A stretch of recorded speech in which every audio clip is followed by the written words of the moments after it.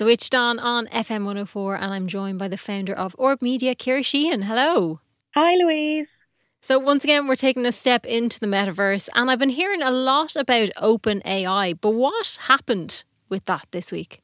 So if anybody's ever watched Succession, we basically had a whole series of Succession in one weekend, started last Friday. So the guy who founded OpenAI, who is the same guy who founded WorldCoin, which is the orb that scans your eyeballs. Oh, yeah.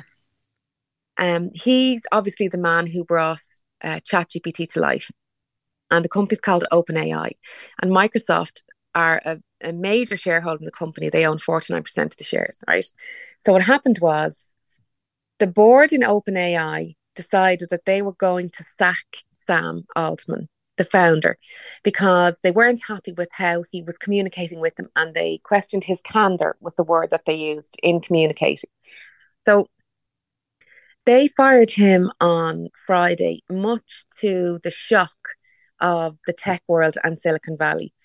So very quickly, they sacked him, and they sacked this other guy, the other co-founder, who was really highly rated as well. Brockman was his name.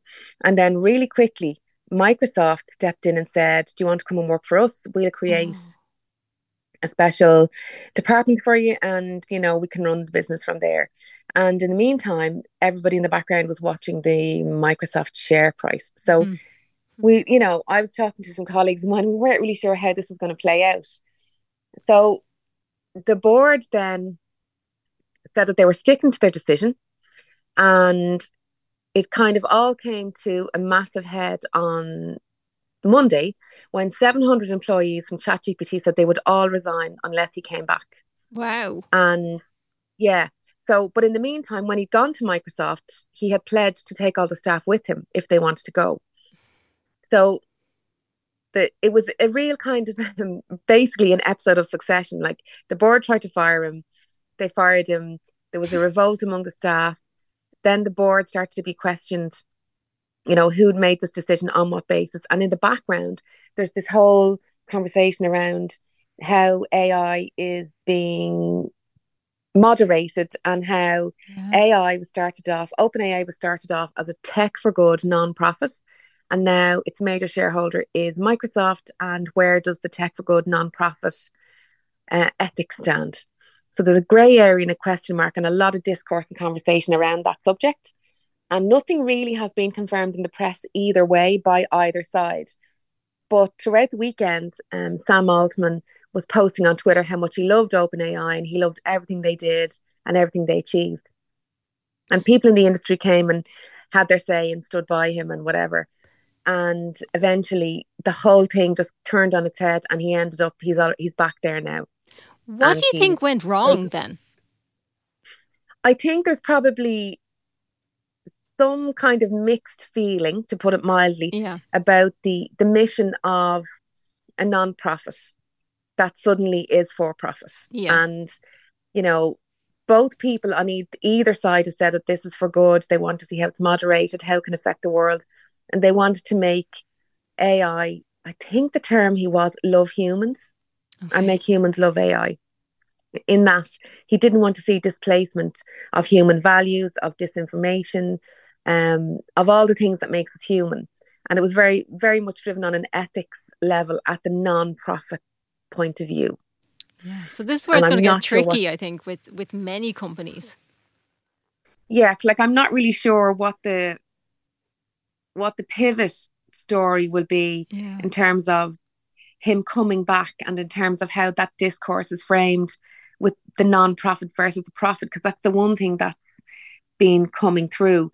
So on the back of that, then a new initial board has been set up, because it was the board who sacked him. Right. There's 4 members of the board, and it was those guys who sacked him, much to his absolute shock. So, you know, the new board is made up of people like the CEO of Salesforce, a guy who had worked there previously with them, former Treasury Secretary in the US. So they're kind of giving it a much broader sweep of industry knowledge than previously may have been there, you know, by some people's opinion. They obviously saw the positives of having him back as well. Well, you know what?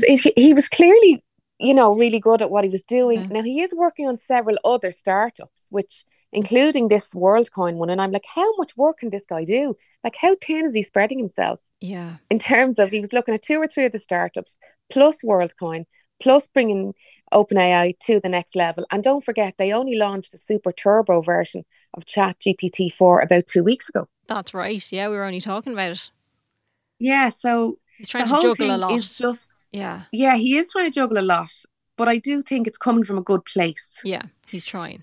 Yeah. And the fact that so much discourse has happened around how is this monster stroke machine going to work in society, how many concerns there are.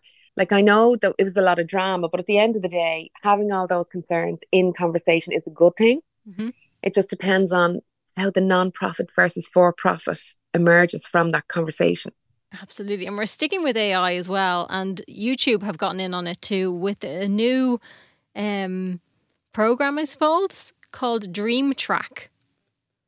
Yeah, so we spoke about, the confusion and potential of voices being used in AI amongst musicians in the music industry. Yeah. And we referred to Grimes in the past, who is quite happy to have her voice inspire a new generation. And she's quite happy to co-collaborate with creators who use AI and to split the royalties. So the next step up from that, I think, is YouTube, and they've launched their platform called Dream Track.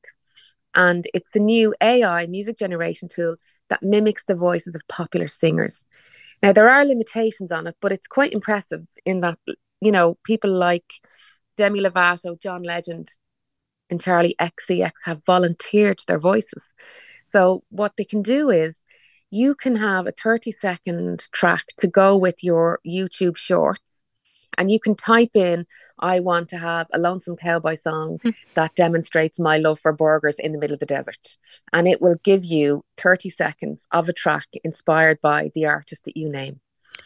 I kind of love this. And I saw Charlie Puth is involved in it as well. And he's the person that I would put in there because he's the type that would love to see what people would do with it. Yeah, like it is interesting, and it's only for 30 seconds, right? Yeah. And I think somewhere in the background, like I am really cynical, I'm always thinking of it from the other angle. And I think they're coming from YouTube are coming from the TikTok creator position where they want to be able to offer something that's unique, something that's accessible, something that's quick, but yet is no threat realistically because it's only 30 seconds. Mm-hmm. And like you take for granted that the average attention for the average TikTok user right now is 1.3 seconds.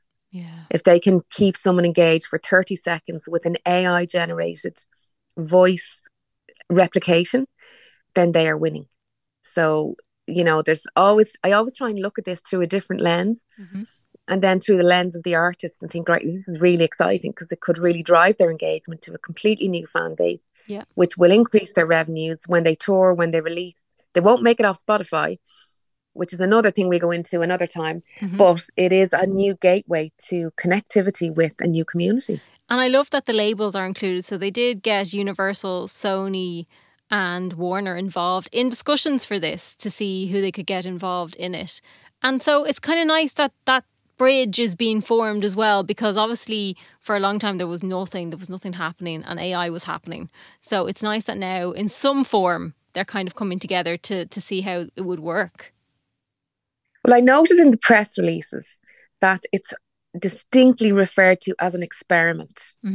This experiment will offer small insight into creative opportunities that could be possible. But the fact that they're using experiment is a bit like when we're dealing with a big brand, it's called a test and learn project. Yeah. This kind of strikes me.